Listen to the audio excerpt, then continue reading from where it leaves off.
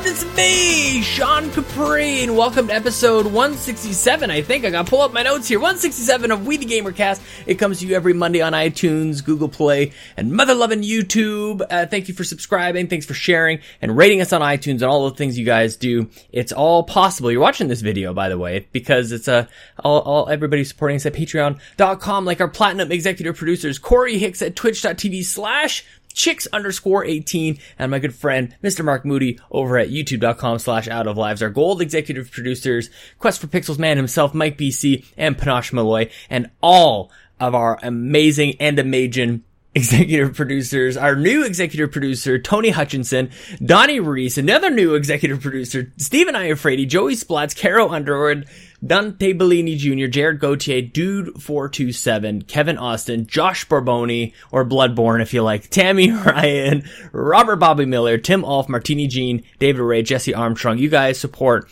so much stuff. It is amazing what's happening with Make Us Better, guys. And I wanted to let you know, in case you didn't know, you can support us over at patreon.com/makeusbetter. And there's 4 things I want to tell you that I do that is supported by patreon.com/makeusbetter. First of all, this show, obviously. The second thing, I stream at twitch.tv/Sean Capri on Tuesday, Wednesdays, and Thursday nights, starting usually around 10:30 in the Eastern Standard Time. I'm supported on If We Ran Nintendo and the Xbox Drive, which just rebooted, refueled. It is now with Mr. Luke Lore, the Insipid Ghost, or Insipid Ghost. We have to maybe work that out. So guys, thank you so much. But if you're new, I'm getting way along. Here's the deal. Every week I have sweet hangs with a stranger from the internet, and if you want to be on the show, Edwin will tell you it's very easy. Just tweet me or send a DM. It's Sean Connery. No, it's not. It's Sean Capri. It's Connery. Oh my God. I'm not even redoing this, guys. I'm a little out of breath. It's very smoky here. You know where to tweet me, guys. It's very smoky. The entire province of British Columbia is on fire right now. And you can't even go outside right now. And unfortunately, yesterday I was actually, supposed to be doing I did part of a charity bike ride. Some of you remember a fundraising stream we did back in, was that February or March or something like that? The ride happened this weekend, but they canceled it after I did about 75 kilometers, and I was literally on a bike wearing one of those masks, one of those filtering masks. Not fun. I'm not gonna lie to you guys. I was trying to just suck air through this thing, but just filtering out all the smoke and the crap. And ultimately, the medical team was like, this can't be happening. Apparently they had a ton of respiratory problems, overloading the medical tents and everything. So they shut the whole thing down. So I got to come home a little early. I put in 75 kilometers on my bike. I felt pretty good. I got that done by about 12:30. So I was feeling really good despite the conditions. But to be honest with you, I'm still kind of feeling like my lungs are I had asthma as a kid. I don't know if you guys knew that. I feel like everybody in the 90s who grew up in the 80s maybe was diagnosed with asthma, and then then everybody got diagnosed with ADD. In my generation, it was asthma. Everybody had asthma. But legit, I had some pretty awful asthma attacks. So I guess they might have been right about that. Anyways, lungs feeling a little full. So I celebrated today by having some leftover carrot cake, and we're just going to talk to you guys for a little bit. I want to give a shout out before we get into today's show. Got a couple things I want to run down with you guys. If that's all right with you. If you you can skip ahead. It's great chat on the other end of all of this with Edwin Garcia. Incredible at ePlays Chords.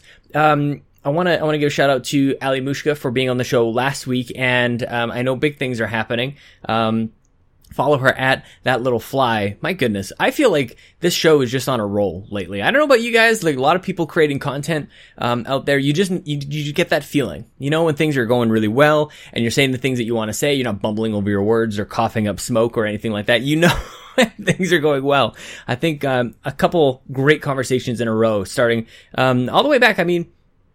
With Sarah was, 2-3 weeks ago, and then Allie was last week, and then Ed this week. It's just incredible, guys. But if you haven't already, if you don't subscribe to Fortress of Nerditude, then you would be unaware that my wife, Chelsea, was on Spencer Stapleton's show. They're talking all about, really everything. I think they're might be getting Chelsea and I to be playing World of Warcraft pretty soon. They talked about Fallout, and they talked about women in streaming and everything. Great episode. We got to listen to that while we drove down to Calgary for the ride. So check it out if you like. Thank you to Spencer by the way, Spencer, guys, check out Fortress of Nerditude just for the audio quality. If if nothing else. Holy crap, man. You got things down pat. Congratulations. I want to thank our new patrons. Donnie Reese, of course, PSVG guru over there. Can I call you that? Ain't no G's. Does that mean there's no gurus in playing Nintendo? Ain't no G's in playing Nintendo. Donnie Reese. We got Tony Hutchinson. I heard Tony leave a voicemail at Nintendo Nostalgia. So thank you for listening and thank you for supporting. And Nick Patry, another producer. So guys, the dream and the vision continues on. So thank you guys so much for all of that. I'm glad to be home, to be honest with you guys, and motivated to make stuff. Before I sat down to this, I'm trying to like work out my week of how am I streaming? I'm gonna write somewhat of a review. I think it'll be mostly like an impressions, either video or post on WeTheNerdy.com. About We Happy Few. I'm just not feeling it, and I can't tell if it's necessarily because I can't tell. I tried it when I wasn't streaming, and I just don't love it. It needs an extra layer of polish that it doesn't have. But I talked more about that on this week's Xbox Drive, so check that out, guys. 2 things I'm geeking out about. Diablo 3, because it's coming to the Switch. I talked to Bobby about this on If Ran Nintendo on Friday, but I think I'm gonna do, if you guys are interested, let me know. I want to do some game nights or something. If you guys have this game on Xbox, I have it on Xbox, we should definitely play, maybe do a little bit of a multiplayer stream at some point this week. I want to designate like Tuesday, Wednesday, or Thursday as like multiplayer day, and then tackle my single player games on the other 2 nights. So I'm trying to schedule all of this stuff. But I've rambled on long enough, guys. We have an amazing conversation coming right to your ears and your eyeballs with Edwin Garcia. You might know him. You might recognize the name, actually. Janet Garcia was on the show, I think in January, February, something like that, earlier on in the year. Had a great chat with her. Now, her brother, incredible. We're going to talk about music and creativity and being great. And here he is, Edwin Garcia.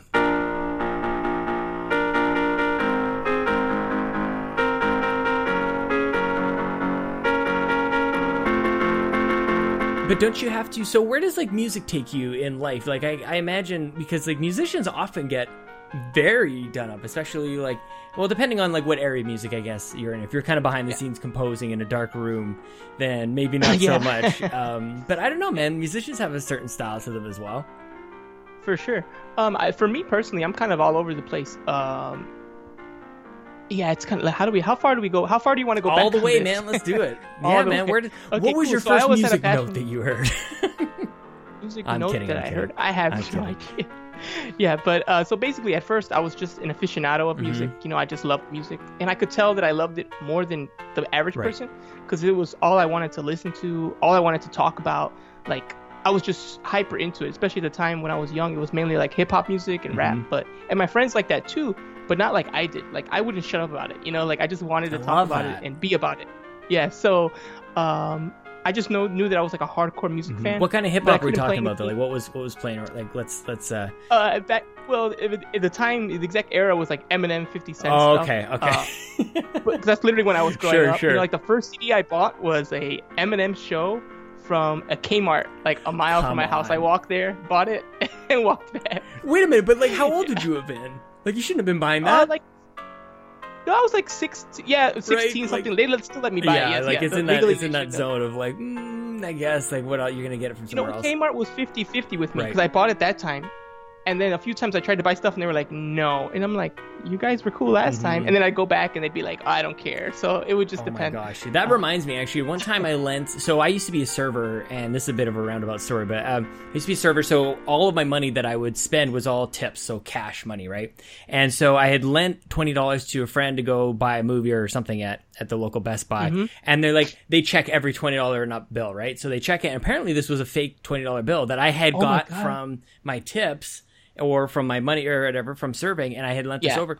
And so they didn't let him spend it, but they gave it back to him. So he went over to the McDonald's next door, said, can I get 2 10s? They gave him 2 10s. He went back over and used like 2 legitimate $10 bills. And... I got a worse story. Not that I want to top yours, but I got a worse counterfeit story. My friend, I wasn't working with him at the time, so this was like, he was older than me, so he was telling me this story when I got into retail, because I used to work retail, and he said that one time he was working the register as a new guy, and he took a fake, I think 2 fake 20s, So same scenario. And then the manager came, after there was too much money in the drawer, they take it out. So, in case there is a robbery, they don't take everything. So yeah, he was counting the money, and that's when the manager checks with the register person. Okay, it's $600 I'm taking out, making sure it's all real and all good, and then I take it to the back. And when he counted, he's like, he's like, these two 20s, do they look funny to you? And he looked at him, he's like, oh my God. He's like, you took them? He's like, what do we do? Oh my God. The manager said, just give them to a customer. No, that's how this happens. Oh no! Well, obviously not the same. Because 20s. then they would have got in trouble. They would have had to pay it off. So he just said, just give it to a customer. And he did later when someone had like 100 or something. Do you remember what was funny about them? Because I never got to see the 20 ever again. Once I handed it out to my friend, I didn't see it either because I wasn't working at the time. So he told the story before I got there. I was like, that's horrible. That's so funny, dude. Yeah, so that's how it happened. What retail did you work? I guess I'll say it. I usually don't like to, but I'll say Walgreens. So I used to work as a stock guy, bringing in like the warehouses and stuff. And I did that for way too long. I did that for 9 years. 9 years, holy crap! From 18 to what would that be? 27? Yeah, something like that. Wow. Yeah. So that's putting you through. That's putting you through school, or what are you doing in the meantime? Yeah. So I'll try to give my whole life story in like 2 minutes. What do you mean? We got an hour, man. What are you talking about? You don't need to be brief. So that's true. So basically, yeah. So I had a passion for music, but I didn't do anything with it. And then as time went on, I actually tried to do the hip hop thing, which didn't work because I wasn't very good. But more importantly, I just realized I actually want to be active in it. Right. And then I tried the hip hop thing, but my friends just I took it seriously, even though I wasn't good at it. Like I practiced, I wrote stuff, I tried to get record things, and I had friends who were very talented in music, but they just didn't take it that seriously because they didn't care as much. And once I realized that, I'm like, well, if I want to do this, I'm gonna have to do it on my own then. So from there, I said, okay. Obviously, you can't go to rap school. So how do you figure this out? So I said, well, the main reason why I need my friends is because they can produce. And they were good at that. They were legitimately good at producing. They just didn't want to do it because they didn't want to do the work that would take recording 20 songs and picking them out and play. They didn't want to do all that stuff. So I said, okay, well, I need to learn how to produce. So I started literally Googling, how do you produce? What do I have to do? What do I have to learn? I knew the programs, the names of them and all that, but I just didn't know, what would that really entail? And the one response I saw on so many blogs and forums was that you need to know at least one instrument because you have to be able to sonically explain and digitally put in the notes and what you're talking, everything for the production. Right. You have to at least know something. It would really help if you knew an instrument. And since I didn't know anything, I'm like, okay, well, I could probably learn an instrument to that level that I need just to get the production going. For most people that would be like, I guess I'm not producing then because that sounds impossible. Yeah. All right. I was like, no, that's a major hurdle. That's not just buy this adapter and you're gonna go in you're fine. It's learn an actual instrument. So what did you choose?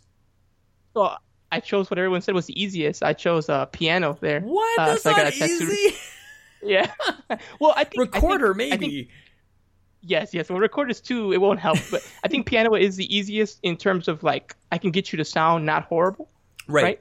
You can play a trumpet and sound horrible forever because there's intonation and things with your lips. And if you don't understand me explaining it to you, you'll never get it. If I tell you to play middle C, unless you miss it, you can at least play middle C. If I tell you to play a C on a trumpet, you could never make it sound right if you're really, really bad. So it's intentionally, at the beginning, it is easier. But yes, as you know, the more you progress, it's very, very hard. Man. So I started with that, with the intention of I'm going to produce for my own rap songs and blah, blah, blah. And then slowly, the piano was basically a gateway drug to all different types of genres of music and stuff. Because I'm like, well, I have to learn the piano. I have to learn using a beginner book. And then once I did that, the hip hop thing kind of went away. I just wanted to play piano. Yeah. So it was this gateway that sort of kind of went away, but I mean, it kind of led into a totally different style. Yeah. So what were the different styles? Was it because the intro books were kind of leading you into various styles that you hadn't really thought about before? Why did that kind of happen?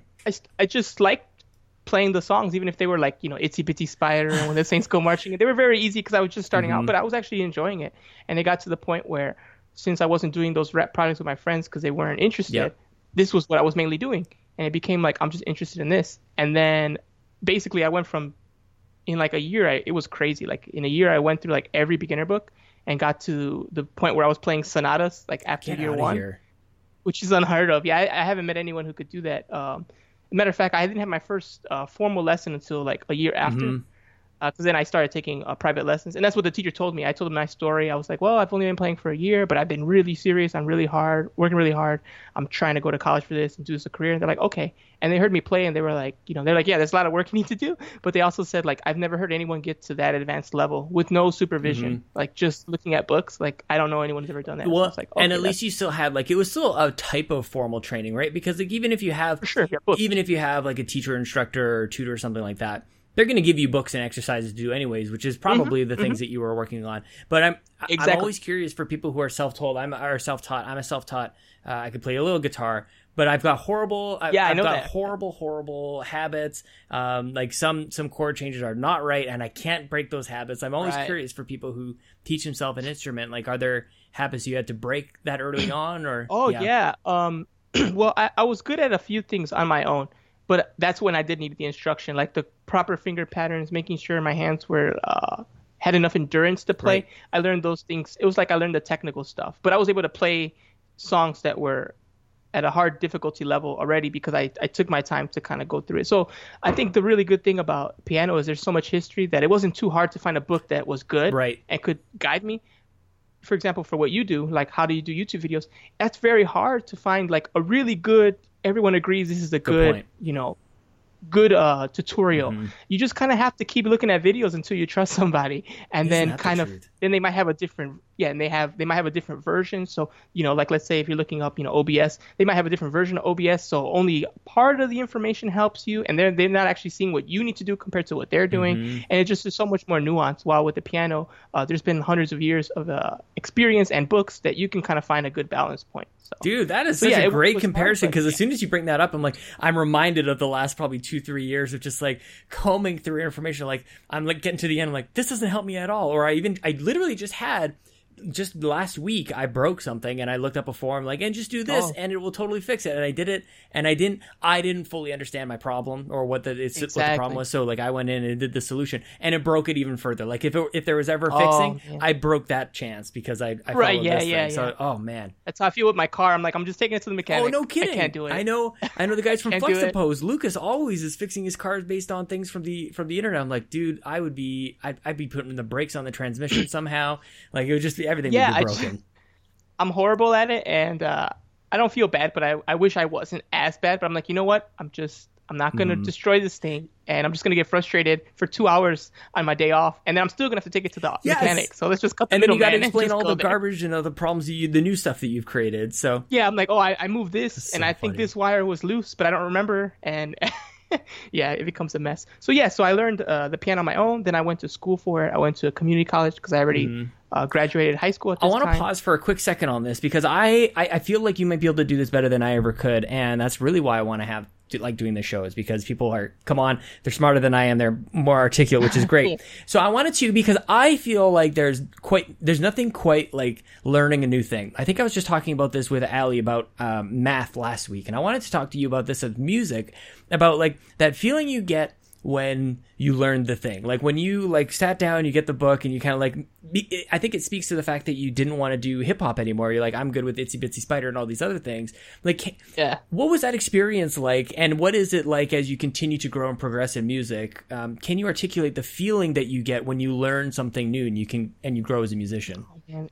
It's the best feeling probably. It feels victorious. You just feel like this, like euphoric, great like word. Yes. Yeah. Yeah. It's a great feeling, and it's not that it's a rare feeling, but so much of practice is kind of negative, because if you're practicing right, you should be practicing what you cannot do. So it's just literally like, I could play you a great song right now, but when I'm practicing, I'm supposed to be playing something that I cannot play and trying to figure it out. So it's always coming kind of from a, like, not a negative place, but like a difficult area. Big time. So when you break through, even just a little bit, it always feels real good. Yeah. So yeah, it's an awesome feeling. I love that. Sure. Okay, so that actually now this is, I'm gonna be about me for a quick second, because I only ever play now like songs that I know. I pick up the guitar, I'm like, man, I've been playing this song for 15 years. Like I haven't learned anything new in like forever, because you're right. Like it takes like discipline to go, I don't know what this is. I'm going to have to like repeat it over and over and over again. I do it just a little. We bought my son just this tiny little baby piano, like this baby grand piano. It's hilarious, super cute. And he loves it. He's gone from like smashing the keys to actually like using his fingers. And he's kind of like, that's great. He's far from actually playing the piano, but it's just fun to watch him do that. And I kind of like, I dabble a little bit. How old is he? He's 16 months. This week he'll be 16 months. Well, he's well on his way. He's just learning the notes, and that like when he hits the thing, then a sound happens, and right next to that is his drum kit. So awesome. we want him to do like all of the things, right? So it's great to watch him do that. And as I sort of babble on the little piano, I'm doing like Zelda songs, like all the things from Ocarina of Time. Yeah, I did the overworld theme for my recent project. I had a project last year called 9 for 9. Oh, really? So I had a project called 9 for 9, and every month starting in April, I did a new song every month. And I kind of used it, we talked about I used to like hip hop, and then I went to like other music. So I have a wide range at this point, because I started with hip hop, then I started with like classical music, then I moved on to jazz, and now I'm actually kind of jazz, video game, other. It's like basically all my genres. Yeah, man. So for my first project after graduating, I said, you know what? I don't know what I want to do, so I'm going to do all of it. So it's called 9 for 9. It's every month a new song, so they don't have to be a cohesive record. They can just be little singles. So I didn't do actually like any hip hop songs, but I did like some hip hop like influence, like trip hop kind of stuff. And I did the Legend of Zelda Overworld theme as one of my songs as well. So it's funny you mentioned. Do you have it? Like, can you send it to me? Yeah, I can send you a link for sure. I have it on YouTube and on the SoundCloud. Definitely hit me up. I definitely need to, because I always introduce like I do my little intro, and then we have a musical little thing, and then it would be amazing to have like your song lead into this conversation. Yeah, definitely. You could definitely use it. It's up there. I'll send you a link after this. That's awesome. Okay, so like let's get into video games a little bit here as well, because like you got into music actually later in life, or at least at the level that you're at later in life than I had thought. Where like so video games was maybe the original love. Is that kind of how that worked out, or where did video games come into your life in comparison to music? Probably around, younger, because video games, I do remember very vividly the beginning. Music, I don't, because I probably heard music since I was, when you were a baby, you hear music even if you don't know. Video games was different. I know exactly when I first saw video games. Do you really? For the first time. Yeah, 100%. I really doubt it was earlier. Yeah, it was when I was, I would say 3 or 4 years old. It was my cousin, who's a year older than me. It was like her 5-year birthday party, her 5-year-old birthday party.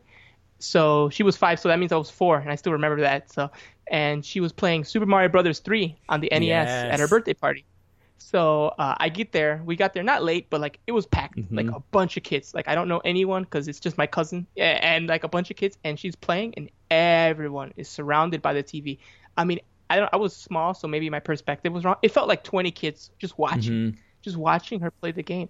So I'm like, what is that? And I walk up to her, I'm like, whoa, what is going on here? And it just blew my mind. I was like, she's controlling the character, and I still see the screen. I'm like, what is happening? And I don't think she let me play because like the line was long, and I was 1 year older. And when you're a kid, 1 year is like 20 years. Know. So they're like, yeah, kid. Like, I don't know. Go get food with your mom or something. So I didn't even play that day. I just saw it, and like too many people wanted to play. So I was just like, whoa. And then the funny thing is I kind of forgot about it after. Like, it affected me, but I was just like, oh, I don't know.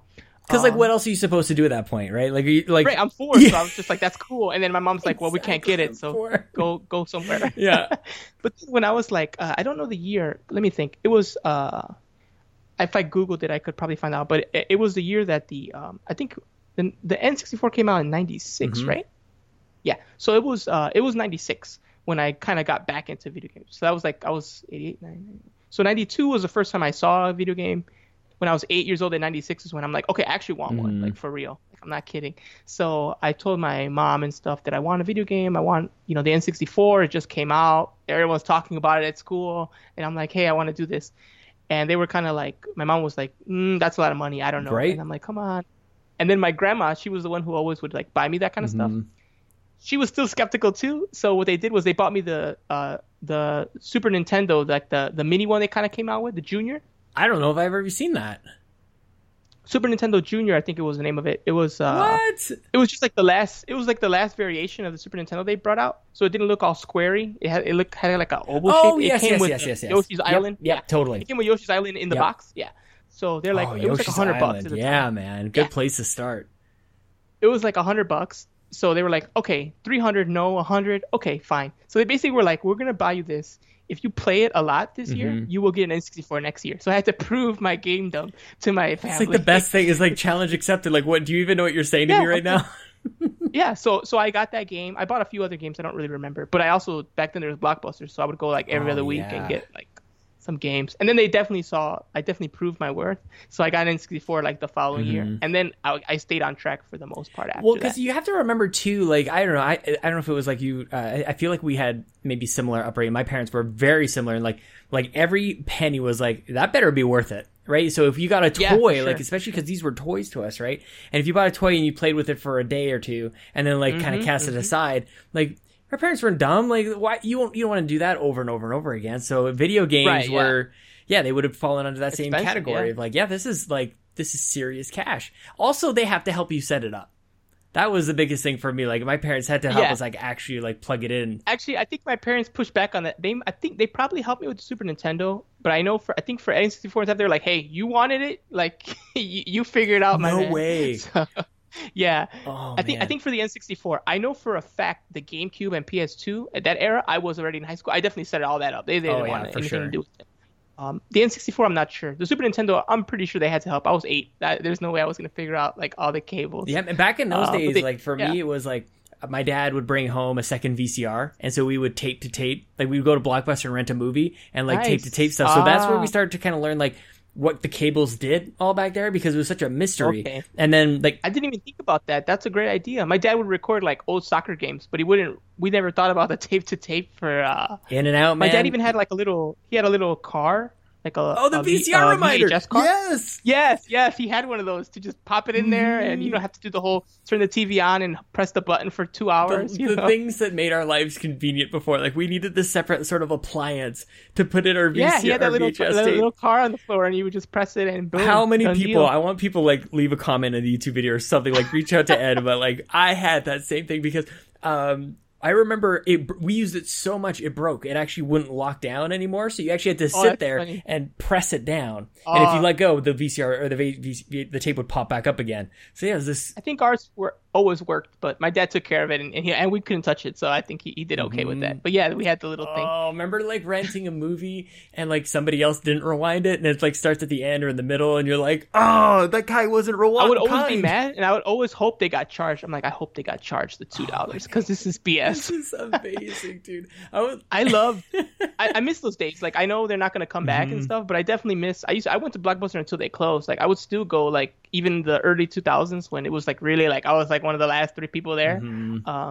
But I loved going there. I would have the same tradition because I had one like 5-minute walk from my house, so I would go there, get a couple games, get a couple movies, whichever I was feeling, a couple snacks, and then when I actually had my full-time job, which was when I was 18, I would also go. This is the next level. I'd go to the Pete's Market, which is like a grocery store near it's like a chain in Chicago and stuff.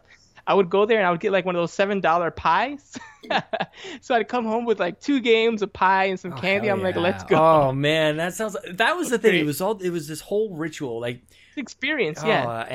So what about the condition of all of your games? So I was very particular especially when I started to own it. Like we always rented stuff for birthday parties, but when it came time to the original Xbox and the Dreamcast, we owned it.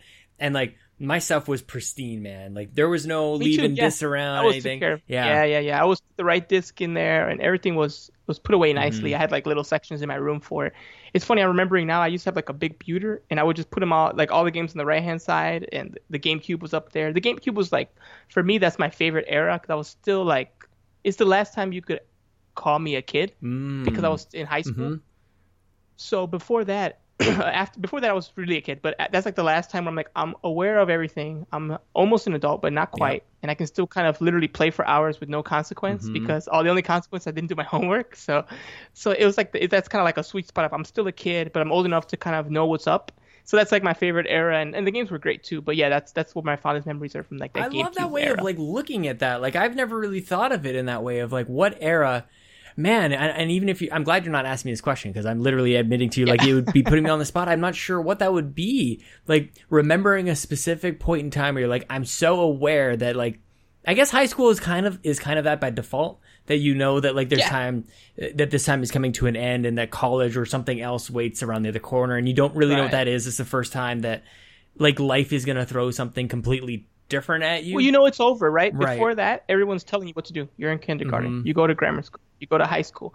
After that, it's maybe/if. It's kind of up to you. Maybe you go to college. Yeah, maybe you go to college if you're smart enough, if you figured out the money. Maybe you go to work if you... So we don't know the answer till age 19. Were you freaking out at that time? No, I was pretty... I was a real... No. Oh, okay. I was a really bad kid. I was really, really bad. Like the drinking, the smoking, the not doing homework. Like I was pretty much... I was about as bad as you could be. The only thing I didn't have was like a record or something. That's it. Like I didn't do anything horrible. So you know, no one was like, I wasn't like unhireable or anything. But everything else was like a mess. Like straight D's. Didn't go to school. It was over. Life was done for me at 18. I was like, it's done. And then I just all I wanted to do was get a job. And then I got that retail job, the Walgreens job. And then that was kind of my life until like around the time I mentioned just playing the piano. That's when I kind of had like an epiphany. I was good at my job because I worked hard. I was like, whenever I said the classic thing everyone says, school's stupid. So when I have a job, I'm going to work hard. But I actually did. I was legitimately like, I was a good worker. I worked 40 hours. I was the best worker. I think I was at least one of the best, but I think I was the best. And I was on the rise. I was going to move up and get promoted and all that stuff. And I was happy with that. But then like, long story short, about 3 years in, me and my boss just started to have beef. For whatever reason, he was just not getting along with me anymore. We went from like, he used to call me his son. He literally would call me his son. And I went from that to like, he doesn't like me anymore. And I'm getting the bad schedules. Like you could just see the signs. Like I was getting the bad schedules. Things would go wrong and I would be blamed for it even if I wasn't me. And do you know why that happened? Like what caused the turn? A little bit. Basically, there was not a manager, but there was like an assistant who would take care of the schedule. And for whatever reason, I don't know why she felt that way, but all of a sudden she started not liking me as much. So then she started kind of putting in his head that, it's Edwin who's doing this. It's Edwin who's doing that. And I didn't want to get in the bickering thing. I just took it. I was like, whatever. Like I don't know why it's happening, but it's happening. And he believed her. So I was like, well, if you're that easily swayed, I'm not going to try to sway you back or whatever. So basically I used to really like my job. I was happy with it. And then this stuff started happening, and it was no longer a place where I was having joy or just being like, hey, I'm working. It's all good. And I go home and I watch movies and stuff. So it's fun. It no longer became that. It became like a place of negativity and like just like anger and frustration. And it got to the point where I got like angry / depressed about it. And I was just in a really bad spot. And I realized that I didn't have my life together. That because this was the only job I had, I got it at 18. And I kept it till like at the time I was like 22. I realized, well, if this guy doesn't like me, he probably won't give me a recommendation. Yeah, so you're stuck. Since I don't have good grades or anything else, right? Because my grades aren't good. I have no other job experience. The only thing I can show on a resume, I can maybe not put. So you're right. I'm stuck. I'm really, really screwed. And the reason is because even though it was true that I worked hard, I didn't set up any other good, recommendations from anyone else. So I realized how far I was from just utter destruction, which was like this one guy controls my life. Right. Like if he fires me and doesn't want to give me a recommendation, I'm basically a 22-year-old with nothing. So that really shook me. And I remember the day that it really hit me, because it's hit me, as you know, like anything else, depression or anything. It's not one day. It's just like a succession of weeks or whatever. And then there's like a Wouldn't it be nice if it was just one day? You're like, that's enough. It's a 24-hour mental illness. Yeah, it's done, but it stretches out through time. So what happened was I was going through all this and frustrated and angry and realizing that I'm really screwed kind of. And then one day it was just like a night shift, 4 to 11 shift. I was putting up the bags of chips, like to filling up the shelf. And it was a Cheeto box. I was pulling out of a Cheeto box. And then I just realized my life was just a wreck. I'm like, oh my God. I'm so screwed. I'm here and I'm stuck and I'm screwed and I can't get out and I'm screwed. And one of my managers, he walked by, he did the classic, how's it going? But like how everyone says, just like, oh, good. Yeah. And I told him the truth. I'm like, to be honest, I'm not doing good. He's like, what's up? I'm like, what am I doing, man? I'm like, I'm 22. I'm working here full time. My boss doesn't like me. Like, what am I doing in my life? And he took it well. He's like, I know it's going to sound cliche, but I'm going to tell you the same thing I tell everyone else. What do you want to do? And my answer was music. I'm like, music. I just want to do music. I don't know what I want to do in music, but I want to do music. He's like, well, then you should be working to that. And I'm like, okay. And then that day I started looking up colleges and just it slowly started happening. Dude, that story is like giving me chills, man. I absolutely love these moments in our lives where you can like pinpoint like the second. And you even remember the Cheetos that you were doing Cheetos at the time. Yeah, the Cheeto box. Yeah, Cheeto boxes, putting up Cheeto boxes. Yep. And you... bags in the Cheeto box. What if... Okay, so a couple things. Like, just like, I love this like cosmic stuff all coming together all at once for like this beautiful moment that like completely like change your trajectory. Like, what if you don't get that shift? You said that somebody else was giving you like bad shifts, right?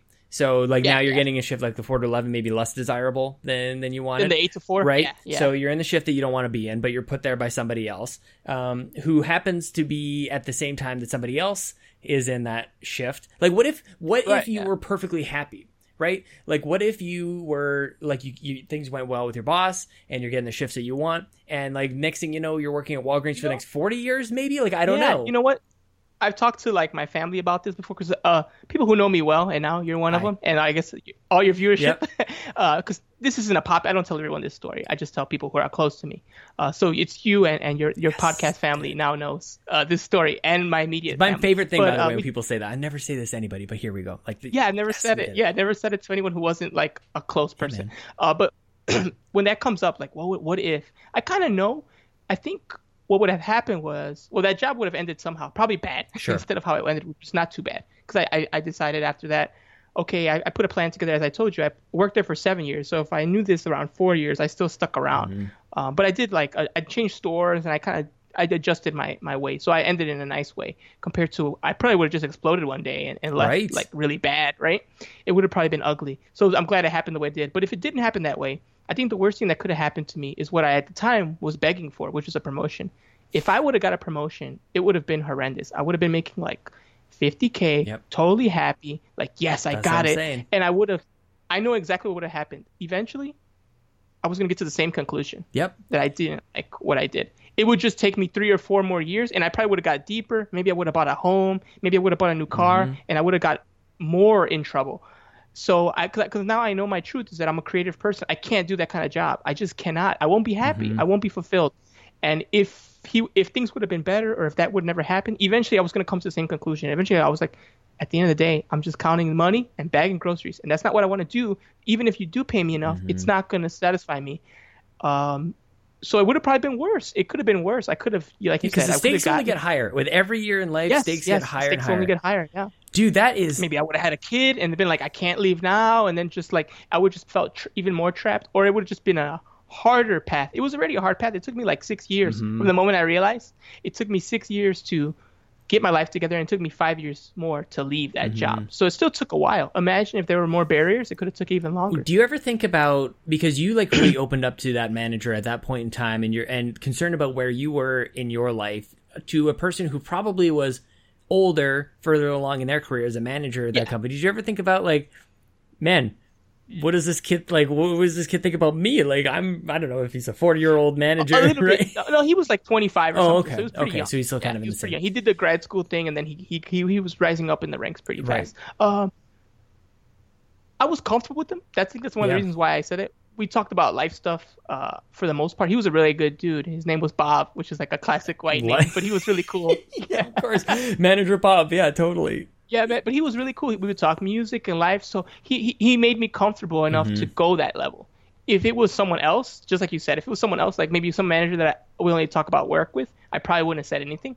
But since I felt like, you know what, I'm willing to risk telling you this, I didn't really think that way, but that's because he made me feel like I didn't have to think that way. So yeah, so it was great that he was there, because who knows what would have happened. Okay, so then you said your next steps were like looking up different schools and things like that. Like, so like what was the journey like beyond? You said a long time, and like 6 years. Yeah, man. And that, so with the journey that long, like maybe there's like, are there false starts? Are there like change of direction? Like, okay, I'm going to do music, but like what, like that could mean a trillion different things. As I said, my brother became like, he wanted to learn all the things, and then he wanted to get really deep into theory. And then it's like, so he studied up from an academic standpoint on music, and then went to turn like, well, how do I make money on this? Monetize right? This. Yeah. Like, how do you make a living on, like at a certain point, I think a lot of us who go to school, university, realize I can't do this forever. I got to like finally get my piece of paper and then do something. I try to tell people that That's another. I'll come back to that in a little bit. But to answer your first question, I was really lucky. I think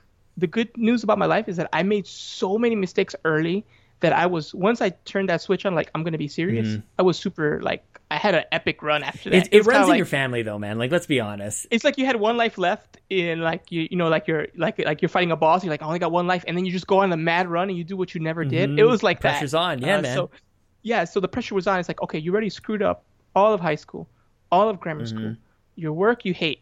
You have no more. Even though I was 22, I felt like I was 32. I'm like, you got no more chances, right? You know. So I took it really seriously. So I actually got lucky on everything else. I think I made all the relatively right moves after that. Did you have somebody guiding you along though? Like, were you still? Yeah. You know, like Janet, which was crazy because Janet was, you know, she's 6 years younger than me. She's like a high school freshman, and I'm telling her like my life's unfulfilled and I need help. And she was really cool. I wish I could dig up the emails, but she was emailing me schools like maybe this music school would be good. I didn't pick any of those schools, but it was nice to get that kind of support, you know. And I didn't have it from anyone else because my dad kind of already gave up on me. Like he loved me, but he's like, "You're a loser. I love you, but you're a loser." So but like, you know, this daughter of mine, like she's doing pretty great. Yeah, he's like, I gave up, but I still love you and hope that one day you prove me wrong. And my mom was kind of the same way. So I didn't have too many people on my side because I already showed them that you're not an academic person. You literally have been getting D's all of high school. You never went. I had like 123 absences. Like I literally didn't go. So it was like, what would make me think you're going to do college, which is a harder level? Seriously. Like I have no evidence to prove that you would do that, you know? So, but I did, and I was serious. So basically I just picked a community college in my area because I couldn't, there's no way a university would take me. Right. I had a 0.93 GPA. Sweet. So yeah, no one's going to take me. There's no chance. But so I had to go to community college, which I was fine with because I'm like, okay, let's do it. Man. I was like, I'm willing to do whatever because I'm not going to be doing the grocery thing anymore. I can't. So you said I got to go to another school first. Cool. I went there. I was supposed to go there for 2 years. I went for 3, but that was just because basically the way their system was set up, I didn't take the right classes to graduate on time for 2 years, so I had to stay an extra year. So it was a little annoying, but that wasn't a really big hurdle. That was probably the only mistake. What about the age though? Like, so you're probably starting college or university at about 21, 22. So like community college. Yeah, like so I guess maybe you're still kind of within the realm of like other kids who are still about that age. Oh yeah, right? Yeah. No one really noticed that I was old. And even when I went to, because I eventually did go to university and graduate there, it's funny, they thought I was their age. Right. When I joined, I went to Harold Washington College, which was my community college. I went there for 3 years, and then I graduated and went to University of Illinois at Chicago, UIC, here in Chicago, obviously. And when I went there, I think I was in my first year. They thought I was a sophomore because I was considered a transfer student because I transferred from community to 4-year. And then I remember one time I mentioned how old I was like, oh, I'm an old guy. And then like the freshman is like 19. He's like, you're only a year older than us. And I'm like, oh no, I'm 25. He's like, what? And I'm like, yeah, I'm 25 years old. I am not. I specifically remember a conversation I was having with somebody when I was in like my first or second year of college.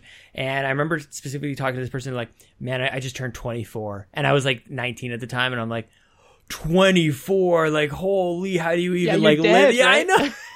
Like, man, you're older than the dirt that you sleep on, man. Like that age was just like it's like a 6-year-old looking at like a 10-year-old and thinking like that's a grown up, you know. I remember when I was 18, I used to think I was old. Yeah, I literally thought it. Me and my friends used to think we were old, and I remember having those conversations. We would be talking about our older brothers. I didn't have older brothers. We talk about older people. Right. We'd be like, "You're just a kid." I'm like, "I'm 18. I'm old." Yeah, and I literally thought that. Why do you think it's so funny to think that now. Why do you think? Yeah, because I did the exact same thing, and it's this like pattern of like 20 years old, you think you know everything. 30 years old, you know nothing. You want maturity, and you want to say that you're part of it.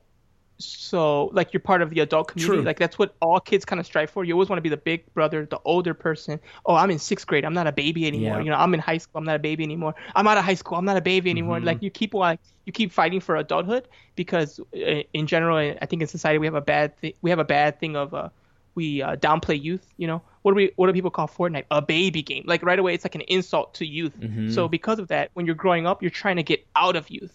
You want to become older because no one makes fun of adults. They make fun of kids. And when you talk about something that's bad, you call it childish. A baby thing. You're acting childish, right? It's always a negative. So I think when we're growing up, we're trying to fight that. We're like, no, if that's childish, then I'm not going to embrace my childness. I want to embrace my adulthood, even if I don't have it yet. My mind is like completely blown. Where does this like sage wisdom come from, man? I thought you were a bad student. All my age. Yeah, I was, but I learned after that. Yeah, so like where, the experience has to come from like this. I don't know, man. I don't know exactly what even the question is, but like this has to come from. Is it just like self-taught, like self-learning of like where? Yeah, I did a lot of self-learning too.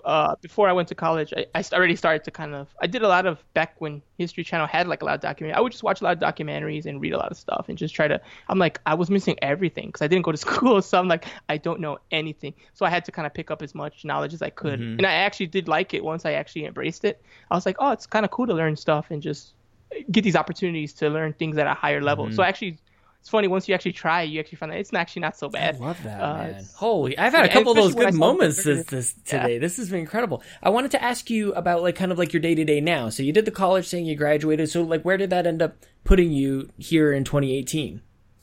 Right. So I'm similar to your brother where I would say my time's kind of split. It's like 40% practicing, 40% teaching, 20% composing and other like music stuff. So yeah, that's where it kind of left me where right now I choose to kind of like your brother did. I'm like the monetization of it's probably best right now the teaching route. I'm working on starting in the next year. I'm going to be doing a lot more video game music, so that's going to be interesting. So I want to kind of do more composing side, and I do want to do performance more because I do play a lot and I can play at a high level. So it's a little bit of everything. So my time the day's kind of crazy. It starts like at 6 a.m. and I'm practicing in the morning, and then after that like I kind of take like a quick nap, rest up. The afternoon I go teach, and then depending on the day I either come back to play some more, or I go to a show, or I try to squeeze another hour of composing in, and that's kind of every day. So it's really fun, but yes, it's very tiring. But yeah, it's definitely a grind. But I enjoy it and I love it, and it's awesome. So yeah, that's kind of how my day to day goes. I have to imagine that. So my brother left the city that we live in. He lives in Vancouver now, which is like that's like musician center. It's like very artistic, very West Coast. I heard there and Toronto are like the two places big time to go for especially music. In Canada. Like you gotta like pretty much for anything really. Like if you want to go like big time for mostly anything, I'm gonna upset maybe a few Canadians here, but like pretty much like Vancouver, Toronto are like the world class type of cities. Well, it's just. People get mad at that stuff. I'm from Chicago, and the Midwest, we have that. People are like, "Hey," I'm like, the point is that it's not. If I could just go anywhere and make a living, I would consider other places. But it's just that's where the people are. Like you need to have people because that means there's business, there's opportunities. So yeah, it makes sense. I know people get frustrated. And I feel for them, but I'm like, I'm not going to try this in Kansas because the amount of people I can potentially like my numbers are dwindled. Yep. Could I make it there? Maybe. But I know I can make it here because there's plenty of people and I can do more work. So yeah, that's why the big cities. Unfortunately, that's kind of how it works. What's the scene like? Like if you walk down the street or like if you wanted to like go get a gig, like kind of describe what's the music scene, the live scene like in Chicago. Well, I primarily play at this point right now jazz music, so the scene's pretty good. Yeah. We're like one of the probably top 3 to 5 in the country, so it's a pretty good scene. But there's a different amount of gigs, right? Like it just depends what you want to do. Like there's about 10 really pristine jazz clubs, but they're probably hard to get into because you got to be one of the big boys there. But there's other gigs. There's like weddings, there's like, birthdays, there's like holiday events, there's, coffee shops and restaurants. And because of all those, when you really start thinking outside the box too, I couldn't do this gig, but I got a gig the other day. My friend messaged me. They're like, "Oh, can you play at Menards for like 3 hours?" And I'm like, "That sounds awesome. You can just play whatever you want, just jazz music on the piano." But he couldn't do it. But unfortunately, I was out of town, so I'm like, I can't do it either. But I'm like, oh, I would love to have done that Menards gig because it's like a home improvement warehouse store. So it's just been playing, some sweet tunes. Why did they need that? I'm not sure. I think they have it every Sunday or something. Yeah, they just people like the music there. It's like a tradition on Sundays. They have like a piano come in and play. So I was gonna do that gig, but I couldn't because I was actually out of town last week. I went to a Missouri Game Conference, the Mo Games in St. Louis. So that was fun, but unfortunately that means I couldn't take the gig. But it's stuff like that. But what was that like? Hang on, I want to talk about. I have 2 things I want to talk to you before we close things out. I want to do this Missouri Game Com, and then I want to talk to you about jazz and improvisation and things like that because I think there's a language to that. So talk to me about this game conference. Like what was that? What is it even like? Is it a huge thing? Like how did you end up getting to go? Have you been before? Those types of things. Yeah, I haven't been there before. But Janet was like, "Hey, I want to go. What do you think?" And I'm like, "Yeah, let's go." Because she doesn't. I don't know if you know, but she doesn't drive. So to go to something like outside of our city that far, she probably needs help. Or if I couldn't do it, she could decide, hey, do I bus it? How do I get there? So I'm like, yeah, let's go, let's do it. So I went as a fan, and obviously she goes there as the kind of basically like she's going to coverage, a journalist. Yeah, she's going to coverage, exactly. So so we went there, and it was pretty fun. It was only one day, but it was a hardcore day. It had like a bunch of big YouTubers, like Metal Jesus was there, and all his people were there. Yeah. Yeah, and they had it's basically like a big, like almost like a swap meet inside. So they had like a bunch of games, and people were trading and buying stuff and playing. So yeah, it was a really fun time.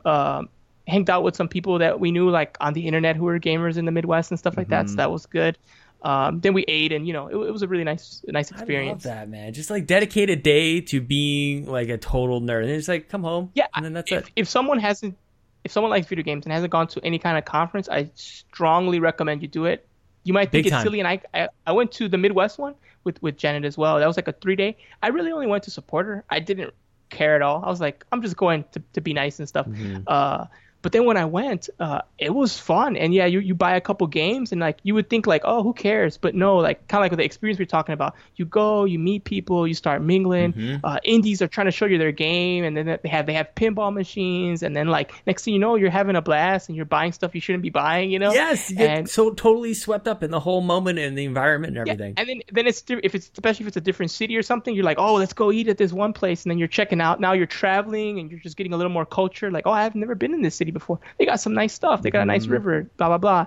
And then next thing you know, you have a great time, and it's like, it was a blast. So I definitely recommend if someone's like kind of hesitant on that, like I don't like to do that, I think try it once and then get back. It should be on every gamer's, every nerd's bucket list, even if you're like kind of just a little bit of a nerd. Like do it once. Totally.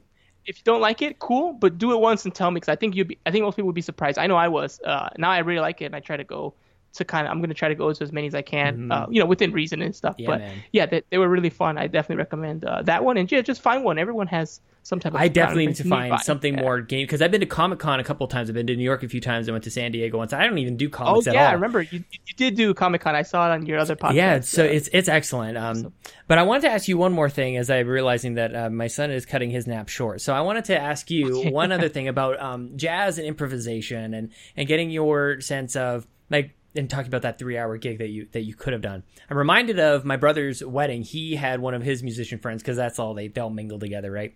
And one of his friends, he had him just like play like background music the whole time, and he was playing for probably like between 3 to 5 hours or something. I can't even remember. He was just playing, right? And so he wasn't even like he had nothing in front of him. He was just either playing songs that he had memorized or just making things up off the top of your head. And the people around their table was going like. We're asking non-musicians, we're asking some of the musicians about like, how could you even do that? And somebody had described music to me in a way that like, sort of the way that you and I are having a conversation, you just like, you have certain words to convey certain storytelling or things. Like, is that kind of how you approach like music and improvisation? Is there something to that, or did this guy just like make this up on the spot? No, he's 100% right. It is like a language, and it is like right now I don't know the next words that come out of my mouth. I'm just kind of working through it. So it's the same thing. It seems crazy because like, how's that possible? But it just takes time, and you start developing a language. You start listening to other people, and it helps you develop yours. Depending on that kind of gig, I think there's 2 ways to approach a gig like that. If you told me, hey, just play for 5 hours, I'm either going to do, I'll probably do a combination. Personally, I know about 70 songs from memory. So that would easily be enough for the 5 hours. Oh, wow. I could just, and those are jazz songs. Yeah. So when you add the solos, that's I can probably do like, it depends, 6 to 8 songs an hour. So I would get through like 24 or something for like 3-4 hours. So I definitely have another 30-40 in my back catalog. So I would probably do a combination of that. And if it really is background music, then I would just start to improvise. I would just start going through tonal centers and different keys and just kind of do you like learn like do you start going like, man, maybe I'll just like try out a thing? Like is it borderline trying something that might not even work, or are you more going for sure yeah, that's so sweet, man. For sure. You take the risk. It depends on how creative you are. I know some people struggle with this, especially even good musicians. I know really great musicians who are like, I can't think of anything. I'm like, you just gotta, kind of like anything else, you just gotta go. I'm like, I'll start something like, okay, we're just gonna play everything in G that we can, or I'm just gonna move in thirds and just see when I hear something cool, and then do the same I'm gonna thing. take it. Yeah, absolutely. I have no idea. Yeah, so it's so it's something like that. You just got to put, if you have no creativity, then put yourself in a box. Like, I'm just gonna play the Black Keys. Mm-hmm. What's that? What happens there? I'm just gonna stay here, or I'm gonna, go in opposite directions on both hands until something sounds cool, and then riff off that. And it's just kind of how you have to go through it if you're really improvising. If you have a song, it's a lot easier because it already has predetermined harmony, so you just got to go along with that. But if you don't have any music and you're like, just play, that's really what you have to do. So that's kind of how that works. Hey, Edwin, can you let anybody know, like, do you have music available? You said you have some stuff on YouTube. Is there a place that people can find the music, and also you on Twitter and all those things? Yeah. Twitter, Facebook, Instagram, it's all the same. E Plays Chords. So that's where you can find me on all that. My YouTube channel, I think it's still called Edwin Garcia Music. I'll link it to you if you want it. Yeah, definitely. I'll put it in the show notes for sure. Yeah, for sure. Let me see what it's called. Yeah, Edwin Garcia Music. I only have 10 subs, so I could definitely use. We'll get you at least to 15. I can promise you that. There we go. All right. Okay, got it. So, and I definitely would love to be back on, maybe sometime halfway through next year or something like that, because I want to do more video game music. That's kind of where my focus is going towards. Hit me up, man. More. Definitely. I want to make some indie music and really do some more tracks. And I'm gonna start a podcast on video game music specifically. Amazing. In a couple months. So come back on when you're ready to do it. No, let's do it. I already know what you're going to say. I got to make 10 before I come to you. Yeah, but I can still get you set up. I can still help you with I'll get you all the programs, everything you need. And then in terms of you'll learn, man. You just you do it. Yeah, I'll make 10 and then we'll talk about how it's going. It's funny because I do this and I pretend that nobody listens, and then somebody will remind me of something that I said. I'm like, oh yeah, shit. Some people actually listen to this. So I heard you. I'm like, okay, I got to make 10 and then we'll get you started. We won't make you I'll make sure that you actually can record, which I'm sure you guys you're already on your way. So, Edwin, this was amazing, man. I am so sorry that we're going to actually have to we're just going to abruptly cut this. My son is just up. He's trying to yell at me that he's like, oh wow, we're good. It looks like a horror movie from here. I know. I see my reflection and I see a being moving and I'm like, oh my God. Yeah, he's awake. So thank you so much, man. This was absolutely eye-opening, and just I had a couple of those great just chills moments. I really appreciate your time today. Yeah, it was fun.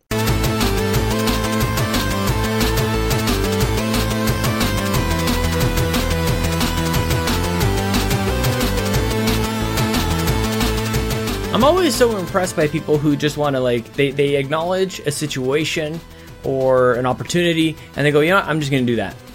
I'm just going to do it. They make up their mind and they have a plan and they make it happen. I was so impressed with Edwin, and that was his music, by the way. We did get his Zelda song at the start of the show, in case you guys didn't maybe put that together. I'm sure you did because you're so smart. That's why you listen to this show every Monday. Thank you to Edwin. You can guys follow him at ePlays Chords right as soon as literally that was the end of the conversation because Lincoln was freaking the F out. His nap time is all over the place. So if you guys are maybe even slated to be a guest and you've seen or you've been on the show in the last couple of you've seen me reschedule some of the shows, I apologize. I'm trying to make it all work. This is absolutely daytime is definitely the best time for me. I'm a nightmare at night. Also trying to do the streams at night too, so just trying to balance it all out. So thank you guys so much. No OC remix this time. That was Edwin Garcia at the top. If you guys like the show and you haven't already, rate us on iTunes. Me, I guess this show, us, that sounds weird. On Google Play, you can leave a thumbs up on the video at youtube.com/weedandnerdy. Follow me on Twitter at Sean Capri, Sean like Connery, Capri like the pants. I nailed it this time. You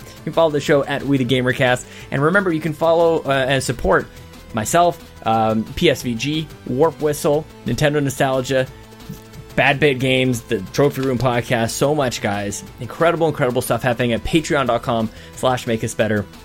And we're also kind of meeting every once in a while. We're we gotta make this thing the best thing ever. So I want you guys to know that we're taking this very, very seriously. It's not just we're making stuff and then hoping people throw money at it. We're talking every single moment of every single day to try and make this thing the best Patreon on the freaking internet. So thank you guys so much for all of your support. I want to thank Gary Gray and Adam Leonard for drawing all the things, and our amazing video designer, Antonio Guillen. I hope you're well, my friend. I feel like I just kind of raced through all that stuff. I kind of want to listen. There's another Megadads coming up. You guys can come on the Discord. I don't really ever mention that too. This is kind of awkward though. I probably should have planned something else. This is also where I could maybe just grab something from my shelf and show you guys. like Rybo's favorite topic is when Sean grabs stuff off the shelf. But now that's the end because this is episode 167. Now, time for Jason. It's time for Jason. I'll be back next week. I hope you're there too. It's time for Jason. Here he comes. You ready for it? It's about to come happen. It's about to happen. I need to tighten this end part up. Like there's too much silence here until Jason happens right now. Nope. Now. Jason! Jason! Jason! Jason! Sean! Sean! Sean! Sean, where are you? Jason! Jason! Jason! Sean! Sean! Sean! Sean! Sean! Jason! Jason! Jason! Jason!